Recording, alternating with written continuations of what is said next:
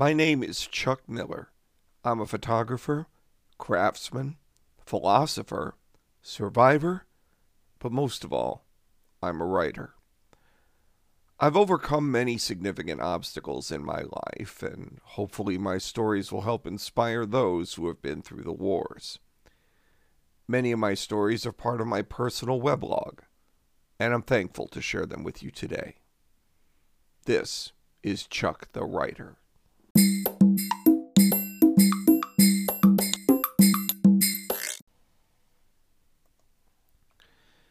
Hiding in the basement of 76 Southern Boulevard.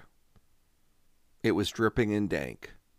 The floors were soggy, and the cloudy smell of mildew permeated the air, thick and wet, like milky mud. And I was down in the basement, hiding, shivering and scared, not knowing who to turn to or who to tell. And 30 years later, it still seems too real to be a nightmare. You can wake up from a nightmare. This is a memory. You can't wake up from memories. Someone asked me why I focus so much on my past. It's simple. There are many holes in my past, many things that I've either willingly blocked out of my memory or have simply never understood the consequences of the actions by others. And if I can figure out why I blocked those memories out, then maybe, just maybe, the fact that I survived something like this might give hope to anyone else who's gone through what I did. If I can pull through, then so can you. It was only recently, through some serious research and discovery, that I found something from my past that even today is difficult to discuss. I've resisted blogging about this memory for a very long time, but today I think I'm ready to tell the story. If nothing else, perhaps someone who may have gone through a similar situation and really had no way to understand what was going on or how to deal with it may finally know they're not alone in this world, and there is hope and support. Let's spin back 30 years. It's August of 1981. In a few days, I would leave Albany for a 4-year stint at Hamilton College. I was excited and scared at the same time. Off to college and into a whole new world. At that time, I lived with my aunt and uncle in a 2-family apartment at 76 Southern Boulevard, just off of Delaware Avenue. On days when I had a few extra dollars, I would go to Bleecker Stadium on the weekends to watch the New York Eagles professional soccer team. The Eagles were on their way to the American Soccer League playoffs, and I was excited. Hell, there was no way we were going to lose, not when we had Billy Boyevich, the American Soccer League's leading scorer, on our squad.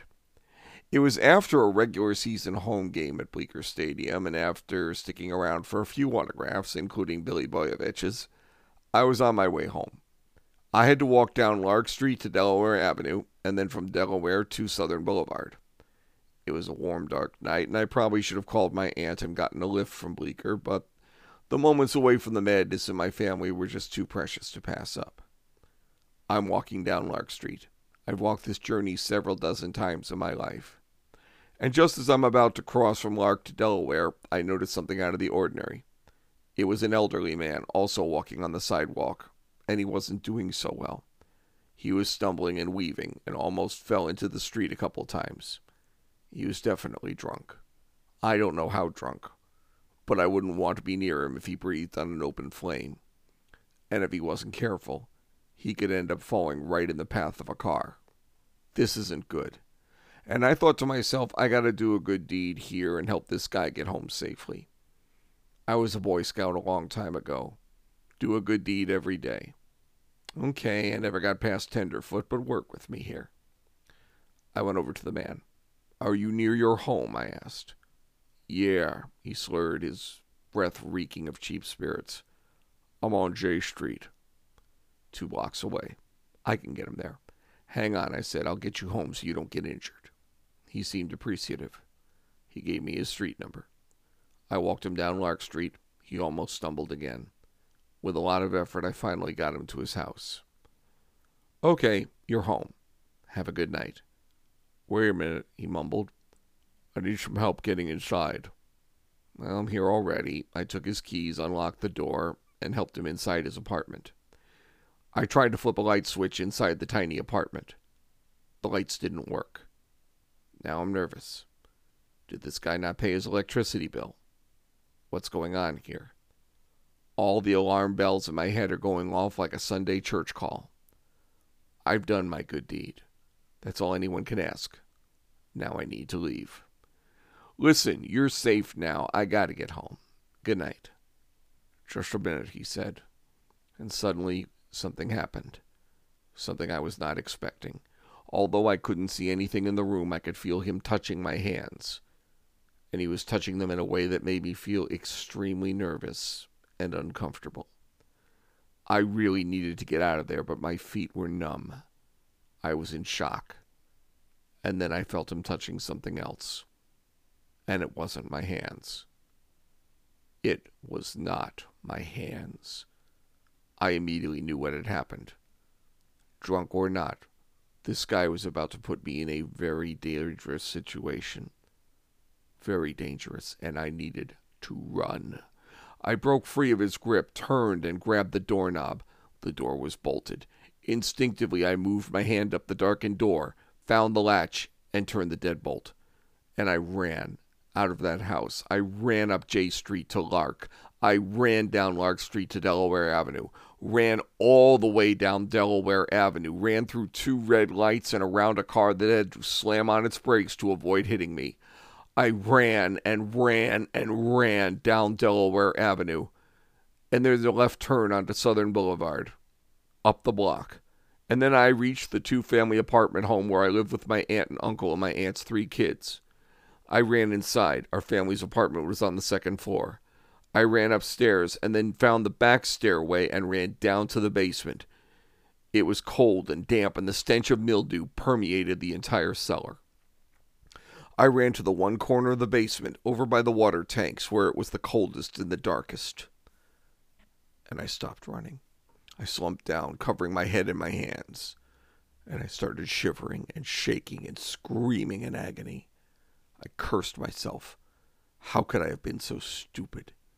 How could I have been so careless and blind? What was I thinking? Was I thinking at all? All I wanted to do was a good deed for someone who looked like they were in trouble, and I almost ended up as a victim. I felt filthy and scared and confused and disgusted. I had tried to do a good deed that night, and it turned into a scary, horrifying experience for me. What was I going to say? What could I say? Who could I tell? Who would believe me? Nobody. I didn't even believe it myself. I stayed in that basement for about 2 hours, maybe 3. And when I finally came upstairs, I went straight into the bedroom and showered and scrubbed my body until the hot water ran out. And I stayed in there until I could no longer handle the cold water. My folks came home soon afterward. I told nobody. Not a soul. Not until today. Even though it was about 95 degrees the next day, I stayed inside the sweltering, unair-conditioned apartment and wouldn't budge, not for any reason, not even to go down to the corner of Southern Boulevard and Delaware Avenue for some heat wave relief Stewart's ice cream. A few days later, I went to Hamilton College. Central New York was my home for the next 4 years. And when I finally returned to Albany and got myself a small studio apartment overlooking Washington Park, I told myself that the old man who tried to hurt me was probably dead by now. And perhaps he's in his own special section of hell, rotting like the sniveling punk coward that he was.